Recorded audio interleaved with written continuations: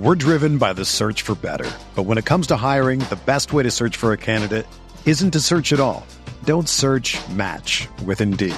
Indeed is your matching and hiring platform with over 350 million global monthly visitors, according to Indeed data, and a matching engine that helps you find quality candidates fast. Ditch the busy work. Use Indeed for scheduling, screening, and messaging so you can connect with candidates faster. Leveraging over 140 million qualifications and preferences every day, Indeed's matching engine is constantly learning from your preferences, so the more you use Indeed, the better it gets. Join more than 3.5 million businesses worldwide that use Indeed to hire great talent fast. And listeners of this show will get a $75 sponsored job credit to get your jobs more visibility at Indeed.com/Blue Wire. Just go to Indeed.com/Blue Wire right now and support our show by saying that you heard about Indeed on this podcast. That's Indeed.com/Blue Wire. Terms and conditions apply. Need to hire? You need Indeed.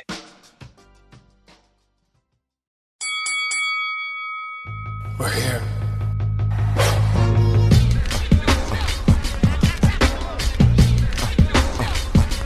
I wish I could give you this feeling. I wish I could give you this feeling. On the corner. What up, everybody? Welcome to another episode of the Corner Podcast.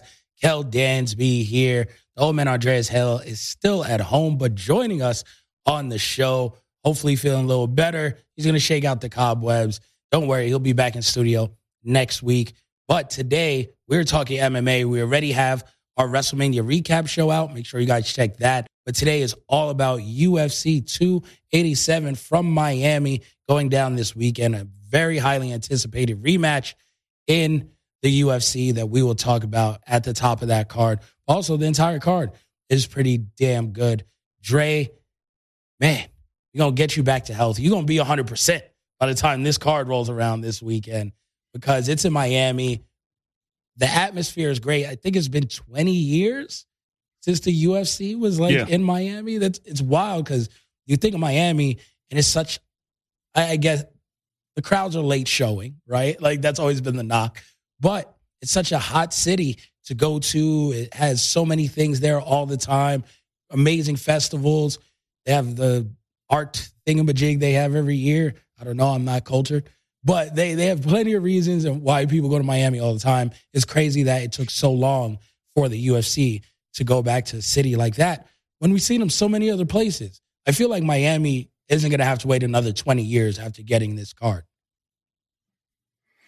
No, probably not. I mean, and then, you add on top of that is Florida, which is the MAGA fuckfest capital of the world. And then you would think that the UFC would already have been there. But apparently it took 20 years for them to come back. And they had to put Masvidal on the card. Whatever. I mean, I like Miami. It's a great place to visit. I'll never live there. The weather's always great. There's beaches. It uses out the greatest strip club of all time, allegedly. You talk about Art Basel, which was like their big art festival that everybody goes to. You got the Wynwood District. It's nice out there. Don't get me wrong. But it's part of Florida, and Florida can kiss my ass. I've been to Disney World several times. Disney World is a blast. But I just go into Orlando. I go to Disney, and that's it. Shout out to my guy, E. Big E lives in Florida. He's a nice guy. Might be a nice reason for us to visit down there sooner or later. To say what up with E.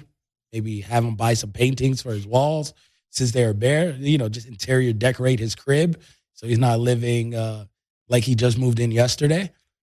But, yeah, I've never been to Miami, ever. Like, not for a second. So at the end of April, I have a layover. I'm dropping my grandma off in Puerto Rico. I have a layover in Miami for 7 hours before coming back to Vegas. I'm going to just leave the airport, go to wherever South Beach is. I'm not sure how far that is from the airport. I'm going to get Cuban food, put my feet in the sand in the beach, and then hop back on the flight.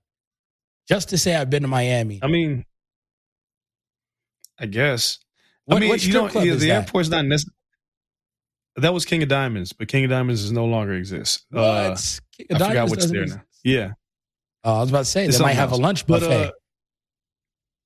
All right. The I don't know if 7 hours is enough time with you getting off the plane, because what you want to do is you want to go to it's like the downtown area. They got like a strip of all the restaurants where you can eat outside. Yeah. I think Super Bowl week and the other couple times I've been there, I always go there because there's always some dope food there. So I would suggest, if you have the time to go down there, whoever, anybody listening to this podcast, you know what I'm talking about. Put it in our mentions, because I can't remember the name of the place. But there's a bunch of dope restaurants. That's cool. It was right by where the Super Bowl was at.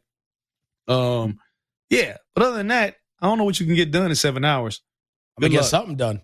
Like 7 hours is a long time. And so as long as I could leave the airport, catch the Uber, and all my stuff is already like checked in. It's not like I got to check bags on the way back in. Just got to get back in time to run upstairs, go to my flight. Should be a piece of cake. I mean, it's good enough to go somewhere for like 3 hours, eat. And I just want to say that I've been in Miami. And it's one of those things where I'm sure I'll go for a fight. I think Top Rank is talking about hosting a fight there in the upcoming months. So if there's a Top Rank fight there, I'll probably be in Miami. A ton of my coworkers are in Miami right now covering this UFC card. And we've been doing too much traveling.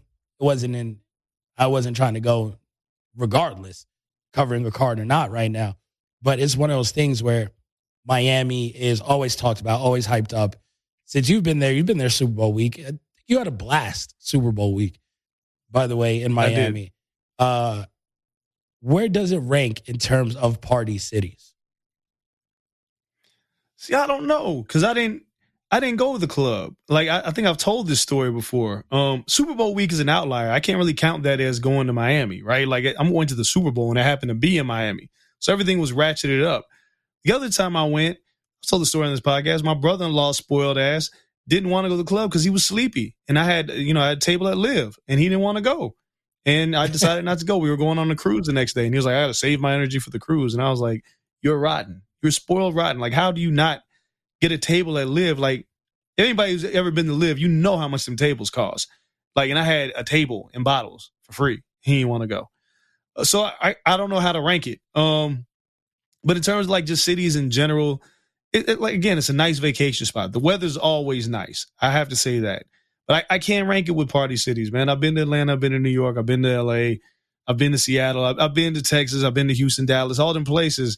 But I can't really rank it because I just didn't get into it like that. And Super Bowl weekend just don't count because it was crazy out there for that. Super Bowl weekends count because we've been to enough cities for big events that we kind of understand like what it is based on that. Like, I look at Miami. Is it Vegas? Probably not, right? Because stuff is spread out. No. Like, and it seems less accessible. So it's probably not Vegas. Like, maybe it's Atlanta vibes. I know you're partial to Atlanta. Yeah, I mean, they're similar. They're close to each other. What they used to have, a Black Bike weekend out there? I heard that was wild. That was once upon a time. Yeah, but I think that's up in Florida. Daytona. That might be Daytona. I don't remember. But it's nice. I just didn't get to experience it. Like, I went to a Super Bowl party. That doesn't really count. Like, there's a bunch of Super Bowl people there. Like, if I went to a regular club, then I could speak on it. But when I went, it was bougie as hell and rich people. So that don't count. It's not the same thing. You want to be around the locals, get the real vibe. Yeah, no, if I want to call it a party city. Yeah. I might have to make my way back then. Again, if there's a fight down there, I'll be down there. I can really judge it as a city. It's one of those places, like many places in Florida, if you grew up on the East Coast and that was like the spot for people to go, not just to retire, because that's always the thing, like old people retire in Florida. But for some reason, like every vacation people planned was like, we're going to Florida. Whether you were going for Disney World or Universal or whatever the hell else, just go to the beach. Like, everyone would go to Florida. So, like, growing up, I never did that. It was kind of played out to me. My family's from Puerto Rico, obviously, so I'd go to Puerto Rico every summer, bypass Florida, and I have a beach there all the damn time. Had a full crib, whole family. I'd eat great. So I just always bypassed Florida. But my boy Vince, shout out to him, who works for ESPN Social, and he's from Miami, swears by it because that is home for him. So I was like, yo, I'm going to check it out one of these times, and I'm going to get recommendations from everyone so I make sure I do it right. but it seems like everything is a little overpriced, and it's really no different than when I was in like in Orlando, or my boy Ray spent time in Fort Lauderdale. Like, I feel like there's other places in Florida that you get the same exact vibes. It's just Miami prices stuff out so crazy. And when I go to Miami, I got to get a Lambo for a day. People have known this on the podcast. What? I got to drive down South Beach in a Lambo with no top on it. I'm going to rent it for a day. It doesn't got to be a Lambo. Whatever type of ridiculously expensive car, Ferrari, Lambo, whatever, as long as it's a drop top, I got to spend like $800, rent it for one day, just to drive 10 miles per hour up the beach and to park that shit. Park it, give it a valet, keep it in the front. That is my goal. So when I go to Miami, I have to have an extra $800 just for that. No comment. I have nothing else to say. It's all right, Dre. I said my insurance is good. I got full coverage. Everything is set up. Everything's set up in line for me to go and rent a Lambo and just drive down South Beach. I want to shoot this shit like a Bad Boy video in 96. No. Nope. If you're with me, you got to get in the Lambo. If for any reason we're down there together. Nah, man.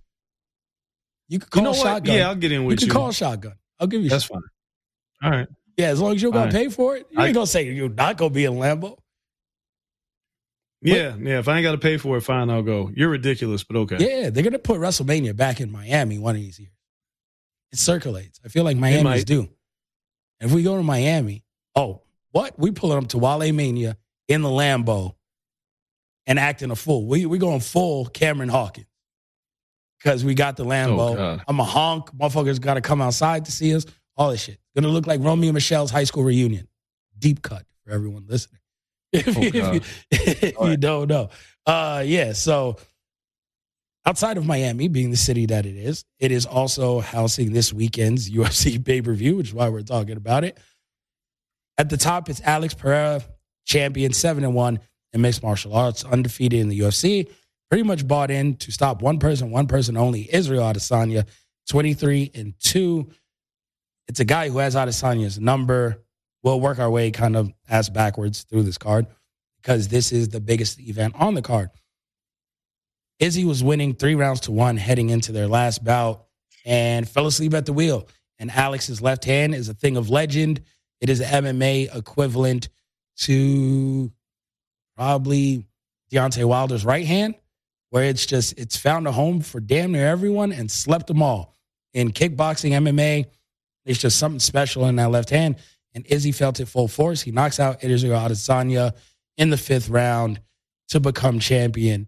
And now you look at this fight, he's beaten Izzy 3 times, I believe. So it's one of those where we look at this, can Israel Adesanya survive? Because if it's a points fight, he's proven he can be up on the cards. Can he survive 25 minutes against Pereira and not get knocked out? Do you think he does it? First of all, I'm stunned that Alex Pereira is an underdog in the rematch. Like, it's kind of mind-boggling to me. The man's beaten him 3 times. Yeah. So how could he be the underdog? He should be the favorite, even if it's just slightly. Like, even if it was a minus 125. Pereira should be the favorite. So if I'm a betting man, I'm taking Alex Pereira because it's a lot of work to stay away from somebody for 25 minutes, as we saw in the last fight. But Adesanya hasn't been able to do it. He's been knocked out twice by this man and lost a points fight the last time. Dog, I don't know. I was talking to WWE's MVP and about this fight. And the one thing he said to me that I thought was that hit home was like, when somebody beats your ass a couple times, it's kind of just in your head, right? Mm-hmm. Like, no matter how hard you hit them and you know, like, you haven't been able to knock them out yet, after a couple rounds, if the shit is happening again, you're discouraged because there's nothing you can do and you know it. It's not like maybe I can do it later. It takes a certain kind of will to be able to continue going if the man that you can't beat is still hanging around after 10 minutes and still coming on strong. And from all indications, Alex Pereira is not going to get knocked out in the first or second round. He'll probably be hanging around in the fight. It almost happened at the end of the first round last time. Yeah, but it almost happened, but it didn't. And because of that, and because Adesanya got knocked out, it's going to be in his head. is going to, just like we just talked about in the boxing show about Anthony Joshua being gun shy. Now, I'm not saying Adesanya is going to be gun shy. This is the first time he got knocked out in the UFC. And now he knows he can be knocked out. And whether he wants to say it was an early stoppage or not, he was hurt. Oh, yeah. And this wasn't an episode of him falling asleep at the wheel. He got caught by technique. It can happen again, and I think it might happen again. If you're asking me right now, I'm picking Alex Pereira to beat Adesanya again. The worst part about this for Adesanya is the Adesanya era is over. If he loses this fight, it's done. It's a wrap. Everything we thought Adesanya was going to be is done. Because now you lost to a man 4 times. 4. That one guy's your kryptonite. You can't come back from that. And you already proven you can't win at light heavyweight. So where do you go from here? You're in the same spot like somebody like Robert Whittaker was. Yep. So it's tough. Right now I'm picking Alex Pereira. I think he might stop Israel Adesanya again. I think more importantly, Pereira's got more confidence heading into this fight than he did the last fight. Because he knows, even though he hadn't seen Adesanya in a while, he knows that's the same guy. Yep. I can knock him out again. I don't think anything's stopping him. I'm going to pick Pereira by stoppage. And that's what gave him so much confidence last time. Didn't matter what was on the cards. Didn't matter how tired he was. Didn't matter that he got rocked at the end of the first. He's like, I know I can knock this guy out. It's a matter of time. And he landed the punch and he got him. So it's that reverse thing that MVP says, where MVP is like, that guy's always in your head because he has your number. Pereira, he's never going to stop because has that confidence of, I know I can knock him out. It doesn't matter if there's 2 seconds left in a fight. He's going to say, one punch, I could knock him out. And history has proven that, right? I'm going to say, because, sometimes people have your number. We just saw Usman lose twice. It's a wrap for whatever Kamaru was going to do, right? We saw that. We saw how that played out. I think Izzy might be different. I'm going to say it's going to be one hell of a fight, but Izzy has to just come out and fight a different fight. He has to save his gas tank. He has to be more technical, more defensive. And I say Izzy by decision. I think Izzy gets him 4-1, and he's able to just not get knocked out. Because you got to exchange. You have to throw and you have to fight. The biggest thing is you can't just let Pereira get ahead of steam and mow you down, which is what he did in the 5th. You can take the punches if you're circling, if you're moving with them, if you're exchanging and throwing at the same time inside the punches. You can't take the punches when your back is against the octagon. You have nowhere to go, and this man has a full head of momentum. So you can't fall into that trap. So I think Izzy manages his gas tank a little bit better, his energy level a little bit better, and I think he gets the decision. Give me Adesanya, 4-1 to win and get his title back. Then the question becomes, do you do it again? Because then that's dangerous. Of course you do it again. But let's start. I'm gonna talk about, I have a problem with what you said. You said conserve your gas tank, but win a decision. He can't do both. Because Pereira is always going to be coming. He's going to have to fight him off him. Let's also keep in mind, Alex Pereira is fucking huge. Gigantic. He's not your average 185-pounder. Just like if Benavidez against Caleb Plant, he's going to force you to fight. Yeah. So there's no way that Adesanya can sit back and conserve his gas tank for the last few rounds without either giving up the round or just getting knocked out. Because Pereira is going to be in his face. He's not going to just circle him. He's not going to stand in the middle and wait for him to come to him. He's going to go at Izzy. So Izzy's going to have incredible conditioning. He's going to have to, I don't even know if leg kicks are the answer, but he's going to have to use his jab. He's going to have to circle off and not to the power hand. There's things that Adesanya is going to have to do because he fought a great fight last time. He just lost. Got to threaten with the wrestling game a little bit. Much differently.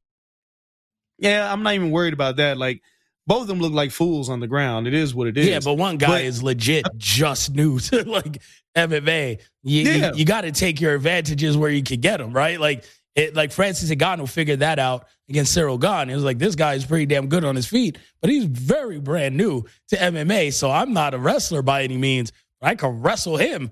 And Francis took his ass down. Like that's what he has to do. At least threaten. But here's the problem with that. If you get one round where you can take him down, changes the fight. The problem is, do you remember how much energy Adesanya spent trying to get Pereira down? Yeah, it was a he wasted a lot of energy trying to get that giant motherfucker down. That hurt the gas tank. And because of that, there you go. It's the gas tank. Look, I'm not saying Adesanya can't win this fight. I think Adesanya is a very, very, very good technical striker. 25 minutes is just a long fucking time to stay around somebody who is much bigger than you. Adesanya is a thin 185. Him making 205, he didn't even look right. Pereira goes to 205 tomorrow, and he looks like he can beat anybody. Alex could fight a heavyweight if he wanted. He's huge. Enormous. Alex Pereira started cutting weight 2.5 weeks before the fight. Now, on one hand, you could say that could be a weight cut problem that could hurt his gas tank and could hurt his cardio that Adesanya could take advantage of. But if Pereira's been doing this for a long time and he doesn't have a bad cut, it's gonna be a tough sledding for that. And yes, if Pereira loses and Adesanya wins, of course you run it back. Of course you do a third fight. There's no question. Because who do you put in there against Adesanya instead? There's nobody there. No, I know. Maybe Alex just wants to move up. I don't know. It is really just them. Hamzat if he wins like a couple. No, but the question now is Izzy got to survive 50 minutes. And then it's just like, right. You put that double up, and it's just like, well, after 50 minutes, the law of averages say you're going to get caught. So it's a rough sledding because he lost the first one, right? So now you got to do it again and again.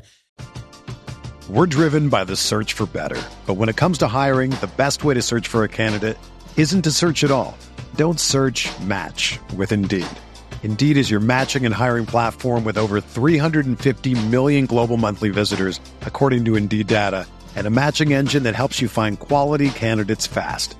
Ditch the busy work. Use Indeed for scheduling, screening, and messaging so you can connect with candidates faster.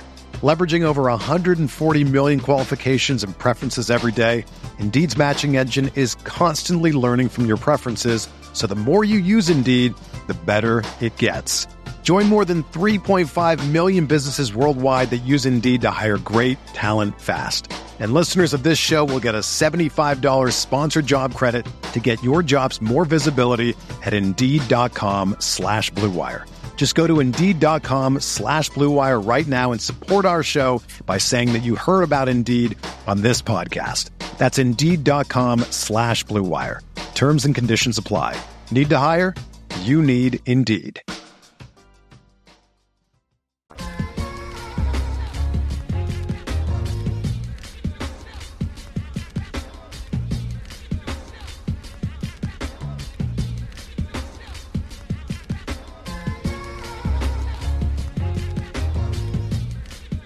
Another day is here, and you're ready for it. What to wear? Check. Breakfast, lunch, and dinner? Check. Planning for what's next and how to save for it? That's where Bank of America can help. For your financial to-dos, Bank of America has experts ready to help get you closer to your goals. Get started at one of our local financial centers or 24/7 in our mobile banking app. Find a location near you at bankofamerica.com/talktous. What would you like the power to do? Mobile banking requires downloading the app and is only available for select devices. Message and data rates may apply. Bank of America NA, member FDIC. Co-main event, Gilbert Burns and the self-proclaimed king of Miami, Jorge Masvidal. Jorge Masvidal has mentioned retirement several times in several interviews if he cannot beat Gilbert Burns. That is an odd hill to die on. Because Gilbert Burns is no slouch, and he's beaten really good people. And the other people he hasn't beaten, he took them to the limits. Kamaru, Hamzat. Like, he's pushed people that he fought to really dig deep. Masvidal saying, if I can't beat him, I shouldn't be here. Like, sir, that might not be the case. I think a Colby Covington rematch down the road is something lucrative for him. I still think if Conor hangs around at 170, him versus Masvidal is a very lucrative fight. I'm not sure why Masvidal would consider hanging it up. But whenever you mention the word retirement, I went from thinking that Burns was going to win to thinking Burns is probably going to choke Jorge out. Because when you go in that mentality, you already got one foot into retirement for me. So I wouldn't be surprised if Jorge laid down the gloves, stupidly, because there's a lot more money to make. But I have Gilbert Burns stopping Jorge Masvidal. All right, so let's start with this. Jorge Masvidal proves that the UFC rankings do not matter. Now, I know that we've said it about Colby Covington, right? Because he's getting an immediate title shot. Even though he hasn't fought for a year, he's already lost 2 title opportunities. But Dana White was like, cool, you get to fight Leon Edwards next, even though you haven't done shit. Masvidal's a worse case. Masvidal's not even ranked in the top 10, right? He's not. First and foremost. He's fighting Gilbert Burns, who's ranked number 5. Gilbert Burns, who puts Chimaev to the limit. A Chimaev who had ransacked and destroyed everybody that he put in front of him. Gilbert Burns hurt Kamaru Usman. Gilbert Burns has beaten Wonder Boy. Gilbert Burns has beaten a lot of people. He's one fight away from a title shot. Perhaps. Probably. Masvidal getting this opportunity is concerning because, as we know, in MMA, anything can happen. If you keep giving a motherfucker a chance, he could pull a rabbit out of the hat. It ain't like boxing, where usually the more skilled fighter doesn't really get a lucky punch landed on him. MMA's different. Masvidal has a chance. This is some MAGA shit right here. It's like mind-boggling because if Masvidal were to win this fight, and for some reason Colby Covington got hurt in training, Masvidal would get the fight against Leon Edwards. 100%. They would skip.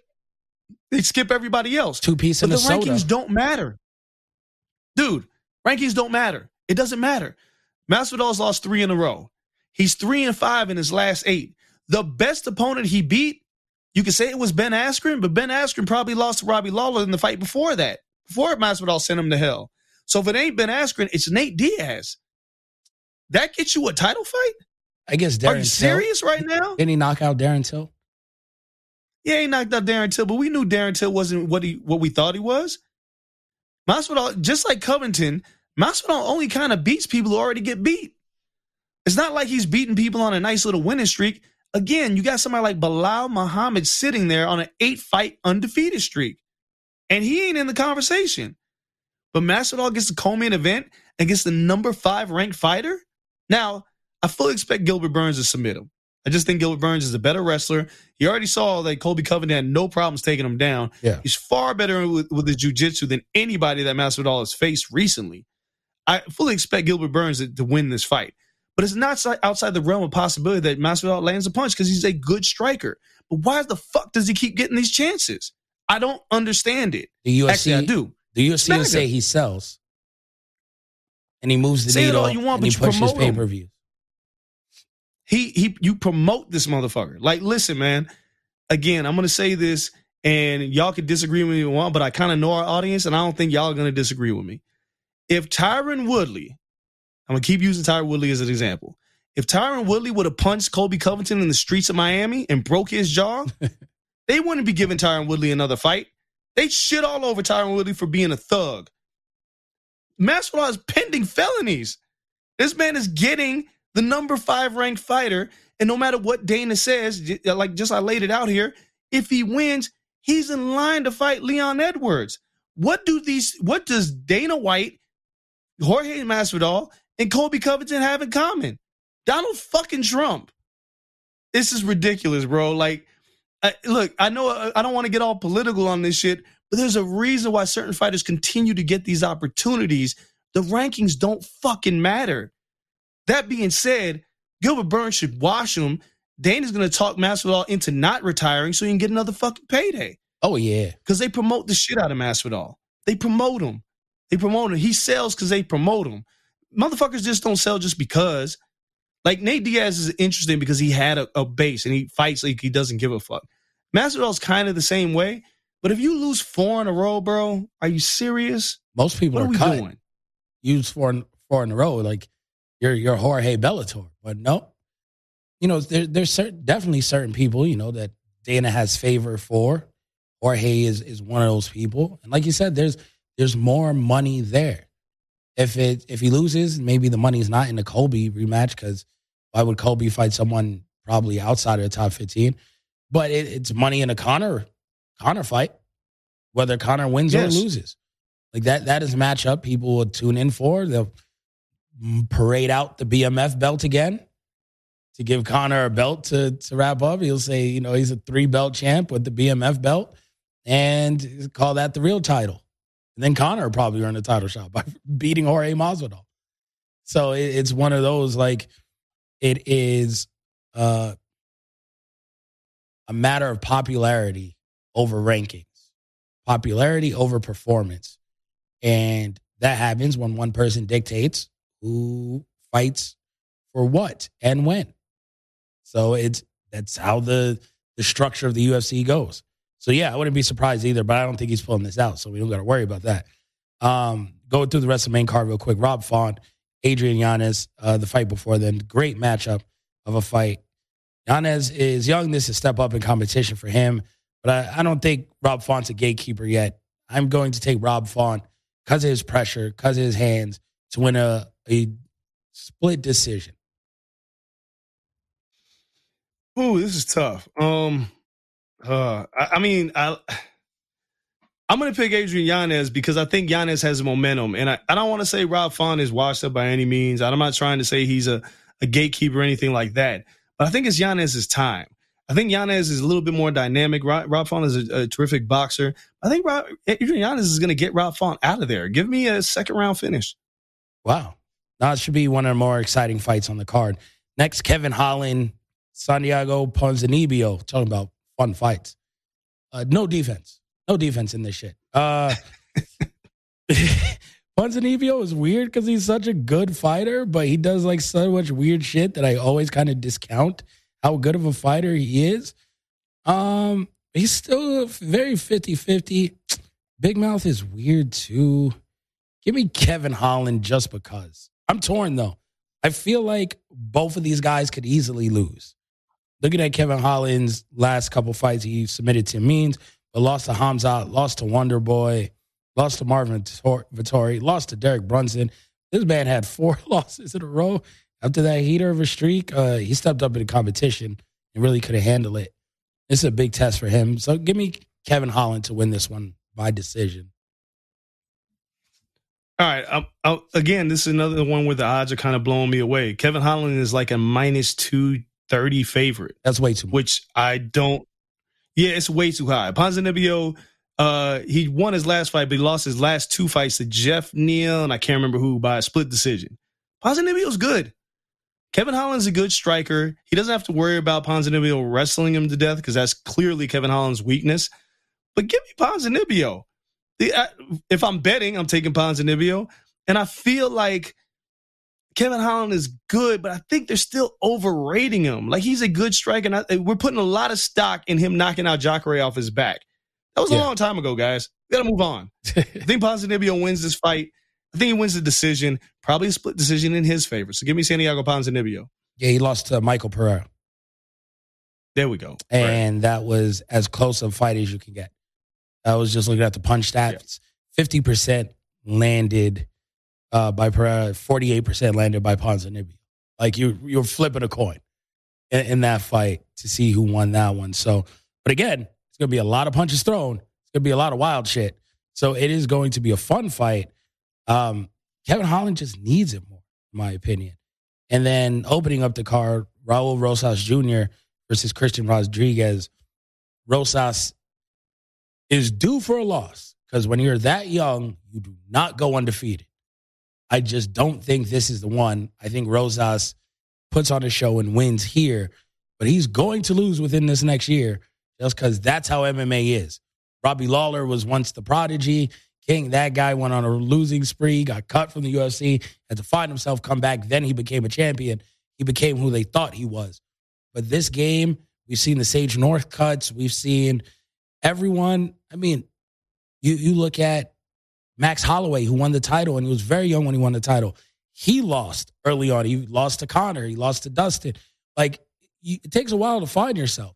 It's all right to lose when you're this young. He's going to lose eventually.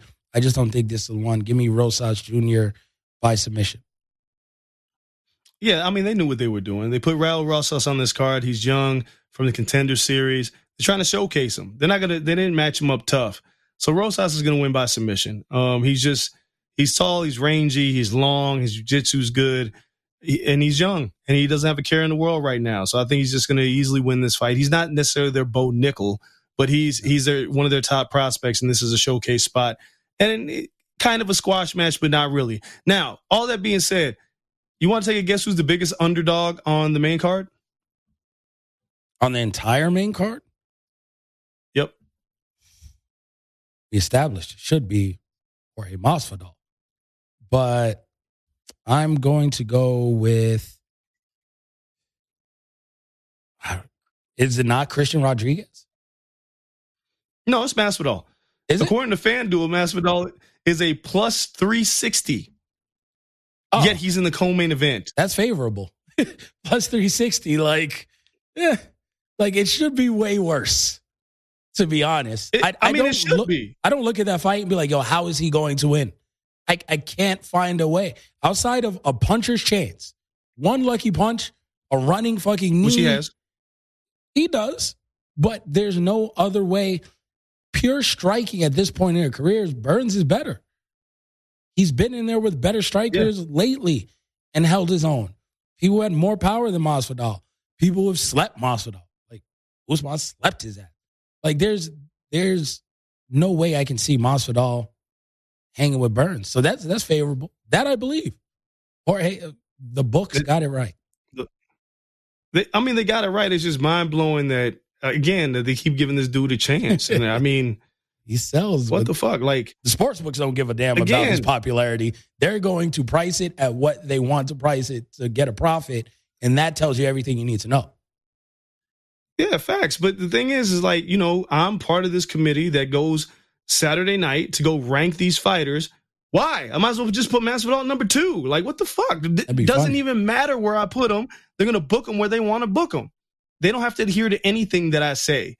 Or the rest of this ranking committee, who I don't know who they are, what they say, it doesn't matter. Masvidal, ranked number 11 in the co-main event. I get it, it's Miami, and that's cool and all that shit, but you're just getting the man killed.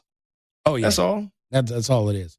And then just a couple other fights before we get out of here. Chris Curtis versus Kelvin Gastelum, main fight of the prelims. Chris Curtis is just amazing. He's hilarious. We had him on the show. He's hilarious at Media Day. For that reason, I'm taking Chris Curtis to win this damn fight. Kelvin Gastelum's good, but he's one of the guys. He's 31 years old, and I feel like he already hit that wall. Just so many injuries, He hasn't fought in 2 years because canceled fights. Before then, he lost to Robert Whittaker, Jared Cannonier. The year before, Jack Hermanson. He hasn't been the same in a long time. Damn, he lost to Izzy before then, Darren Till. He's won one fight in 4 years. That's not good. And I understand this might be a fight where he could win stylistically against Chris Curtis, but you win one fight in 4 years. I just don't see it. Give me Chris Curtis. Yeah, Kevin Gastelum is 1-5 in his last 6. It's not good at all. Chris Curtis has only lost one fight in his last 9. Yes. So give me Chris Curtis. He's got the momentum. Gastelum's on the back 9 of his career. He's a little chinny. He's not as explosive as he once was. Look, this is a guy who came into the UFC with Uriah Hall. That's how long it's been. Yeah, he's only 31, but he was young as shit when he was on The Ultimate Fighter. He's got a lot of mileage on that body. And that war that he had with Adesanya, he really hasn't been the same since then. So give me Chris Curtis by stoppage. I think Kelvin Gastelum is done. And last one, because we're about to talk to Michelle Waterson versus Pinheiro. I'm picking Waterson because we don't pick against our guest. But this is a must-win fight for her. 37 years old, a true vet in the sport of MMA. This is really going to determine whether she's a gatekeeper or if she's hanging up the gloves. Fighting till you're 37, I mean, she fought at bantamweight outside of the UFC. They still don't have the bantamweight division. They could have had it a long time ago. So she's been so good for so long. And, you know, just Father Time's undefeated. So we'll see if she has one more run in her, but this is going to be a tough test for her. And it's been a while since she's fought. She has so many things going on for her outside of the octagon as well that she can always pursue. This is going to be a tough one for her, but I'm picking her because she's on the show. Yeah, you're going to talk to her and I'm not. So I'm going to pick against Michelle Waterson, and I love Michelle Waterson. I think she's a sweetheart. I think she's a terrific individual. She's great when you talk about motherhood with her. Like, she's just an awesome person. But I think the game is passing her by. And Laura Pinheiro is, I believe she's 10-1 in her MMA career. Yep. Came off the Contender Series. She had that one win with Randa Marcos, like upkicked her, got DQ'd. But she's a good striker. She has good jiu-jitsu. And I just think Michelle Waterson's kind of just slowing down. Like you just mentioned, she's nearing 40. And it's not like Waterson is the dynamo that she was when she first came into the UFC as the karate hottie. She's slowed down a lot. She's been in some wars. She's been in some tough fights. I think this is a fight where they're trying to see how good Pinheiro is. I think Pinheiro's going to get the job done. Give me Pinheiro by decision. Don't tell Michelle. I will not. I would take Michelle by decision. Again, Pinheiro hasn't fought since 2021 either. So she's been out for 2 years. This is one of those where we're really getting them both trying to get back on the horse and make waves in the division again, a division that is stacked. Mother's Day is around the corner. Find the perfect gift for the mom in your life with a stunning piece of jewelry from Blue Nile. From timeless pearls to dazzling gemstones, Blue Nile has something she'll adore. Need it fast? Most items can ship overnight. Plus, enjoy guaranteed free shipping and returns. Don't miss our special Mother's Day deals. Save big on the season's most beautiful trends. For a limited time, get up to 50% off by going to BlueNile.com. That's BlueNile.com.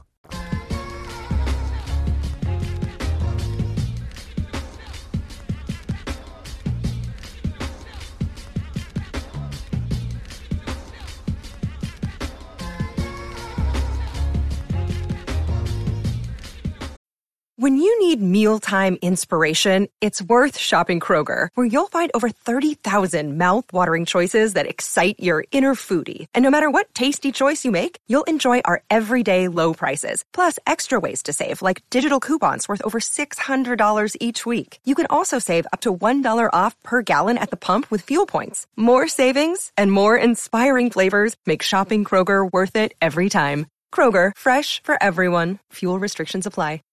All right, everybody. As promised, we are here with none other than the karate hottie, Michelle Waterson-Gomez, joining us from Miami. Fight week down there, UFC 287 going down this weekend. Make sure you guys check it out. Michelle, thank you for taking some time out of training during fight week. I know it could always be tough. Weight cuts, you still got to get your work in, stay fresh. Thanks so much for taking this little time out to talk to us. Of course. Well, I'm probably not fresh, but it's okay because you guys can't smell me. You're fresh mentally. That's what counts. You're staying sharp. No, we appreciate it so much. At least now you can relax. You're doing the interview while resting. So that is really good. How are you feeling coming into fight week? Because every fight week is different. We talk to a lot of athletes who've been in this, 10, 15 years, and they have to train differently. They have to prepare differently with their bodies. How do you feel coming into this fight week? And did you do anything different heading into this fight than maybe you've done in the past? I think I have a really bad habit of going full throttle on everything and anything that I do in life. And I've just had to come to a realization that when it comes down to it, I'm going to go. And so for me, it's really just kind of settling into the zone and letting my body take over, trusting myself, trusting my skills, trusting my abilities.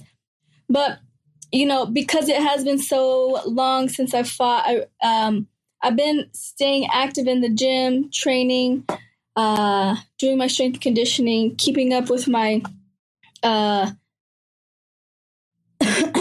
keeping up with my jiu-jitsu, with my MMA. And so I feel just like I've gotten to another level as far as where my mind is as a martial artist. So I'm really excited to perform.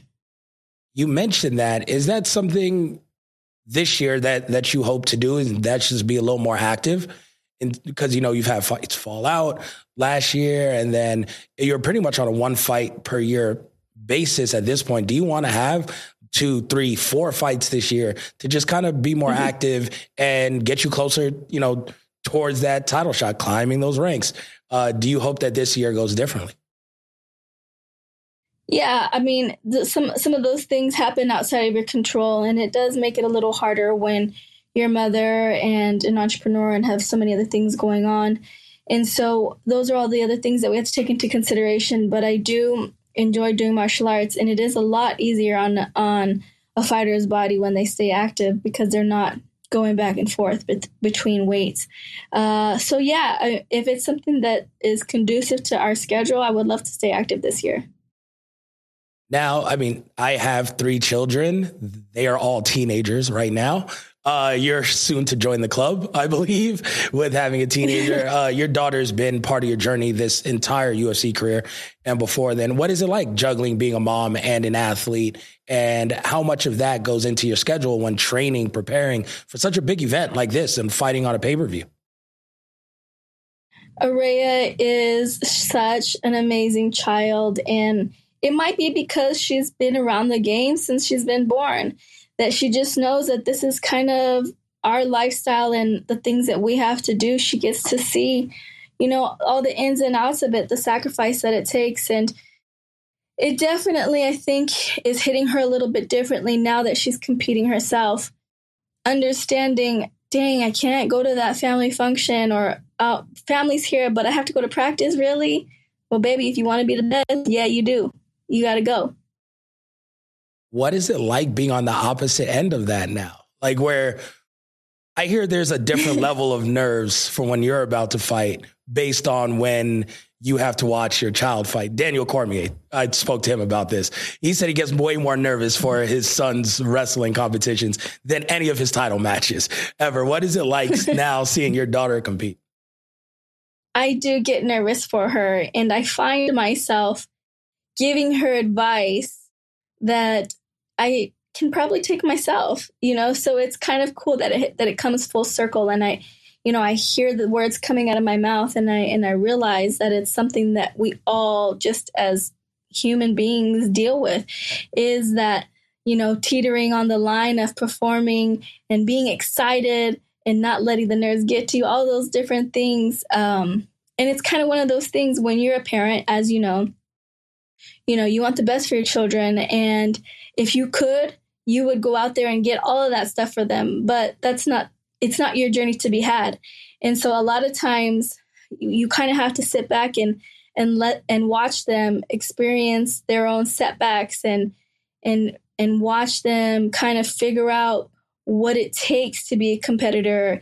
And we all compete differently as well. So that's hard too, is like, how I compete is not the same way as how she competes. And same with my husband. He competes completely different. So I can't just be like, well, you just do it like this. She has to figure that out, and I have to let her. Otherwise, I'm robbing her of that experience. And so that's kind of hard for me as a competitor myself. Was there ever a moment where you were like, because you know how hard it is, you know how hard the grind is, you've reached, the top levels of this sport. And anytime you look, you'd be like, man, maybe I don't want her to kind of follow in my footsteps, or this is a very tough thing to go after. Like, I hear some people say, like, I want you to be a doctor. Like, don't be a fighter. Don't compete. Like, is there any part of you that looks at that and be like, man, I wish you would show something different? Or are you just like, no, like, this is what we are. This is what we're doing. Well, let me get it straight. My daughter is not too interested in fighting. I put her in jiu-jitsu because she needs to learn how to defend herself. And I think that everybody in this world should do some type of martial art. She's competitive in gymnastics. And I want her to be competitive in something, whatever that is. And no, I wouldn't want to ever shun or keep martial arts, keep fighting away from her if that's something she wanted to do. Obviously, it's dangerous, but like I tell everybody that asks me, I mean, it's you can get hit by a bus walking down the street. Anything can be dangerous if you look at it that way. But life is about fighting, like in every aspect. If you're getting through middle school, getting through high school, going to college, trying to fight for a job, a position, a goal, it's all about fighting. And if you don't have the grit to get through it, if you don't have the savvy, the strategy, the hard knocks to kind of dust yourself off when the going gets rough, then you're going to have a hard time at life. I don't want to shield them from that. I want to prepare them the best way possible so that when life does hit them in the face, they say, all right, come get it and fight back. No, that's great. Gymnastics, jujitsu, Endeavor just purchased the WWE. She sounds like a future WWE superstar. You combine both of those, it just makes sense to me. It's a hop, skip, and a jump away. Next time you sit down with Dana, tell him put in a call to Ari. Let him know that his next superstar is in your household. No, it's amazing. Now you're, like we mentioned, preparing to compete this weekend. It's been a while trying to get back onto the winning track. And you look at this fight, do you feel fresh? Like with the timeout, we hear people saying there's octagon rust and all this stuff. But so many times an athlete, I talk to athletes in their 30s, upper 30s, 40s, like we see Glover Teixeira, and they're like, you know what? Having a little time off just made me fresh again. And I feel great. Do you feel that heading into this fight? Like that extra time really rejuvenated you to make a whole nother push? Yeah, it's absolutely true. I feel like as fighters, we just have a habit of overtraining. And when you have the chance to step back and kind of remember why you trained in the first place, is because you loved it and you loved showing up to the gym and learning new moves and figuring things out and kind of experimenting with different submissions and different combinations. It kind of reignites something inside of you, the student inside of you. And that's absolutely what it's done for me. Not just the student, though, but the martial artist in me, the fighter in me, really. I started thinking about I started thinking about when I started fighting and how much experience I had. And I had like zero. But man, I was excited to get out there and just fight. And because that's what it was. And I've kind of gotten back to that. Like, you know what? At the end of the day, it's a fight. Like me and you are in the cage. They close the cage behind us, and whoever dominates wins. Let's just go in the cage and do that. I could do that easy. No overthinking with that. And now you're seeing someone who is newer to the UFC, came through Dana White Contender Series. The difference in experience is drastic here. Does that give you kind of, I don't know, like a fresh matchup? Because we see so many people in the top 5, top 10. These have been people who have been in your division, who you've been fighting for a decade now. Like that top 10 is pretty solidified, like with the same names. Is it great to see a new challenge, a new fighter coming in here and say, you know what, I want to test my skills against someone who's completely new to the roster? Yeah, it'll be really exciting. It does kind of remind me of, the beginning of my career. Like I said, just going in there and having a good time, pushing the pace and breaking their will. So I'm excited. I know it's an opportunity for her, but at the same time, it's my opportunity to show her that there are levels to this game. At the end of the day, when you close your eyes, you're relaxing, you're done with your training, hopefully for the day. When you're sitting there, you're envisioning how stuff goes on Saturday. How do you see the fight playing out for yourself? I see myself buckling down, biting down on my mouthpiece, putting the pressure on and fighting. Like just making it a fight. That's why everyone loves to watch you. Of course, we're getting the win this weekend, but that's why everyone loves to watch you fight. Never a dull moment, never a dull fight. You always bring it. Wishing you the best of luck here in Miami this week. Go out there and get a win. We can't wait to see it this weekend. Everyone, again, Michelle Waterson-Gomez, amazing career, still going, still always exciting, like I mentioned. Thank you so much, UFC 287 this weekend. Make sure you all check it out. Michelle, thanks for joining us. Thank you for having me, guys. I really appreciate it. Anytime. I'm trying to get this right because we're in Miami and it's like Miami Heat. So you can't have UFC 287 without the Karate Hottie, right? Right. It's only right. It's usually the Heat's building. It's the Hotties building this weekend. Tell people, listen, you tell them we need merch. We need some type of shirt. We got to get you a jersey that's like the Miami Heat jersey, but with like the flame on the H, but it says Hottie instead of Heat. Hottie. Number 287, like the jersey number. What are we doing, UFC? They need cut us a check. That is a merch opportunity. We appreciate you so much. Thank you. Good luck this weekend. Have a good one. Thanks. everyone, make sure you guys check out UFC 287. Michelle Waterson fighting on that card. Of course, an amazing main event there.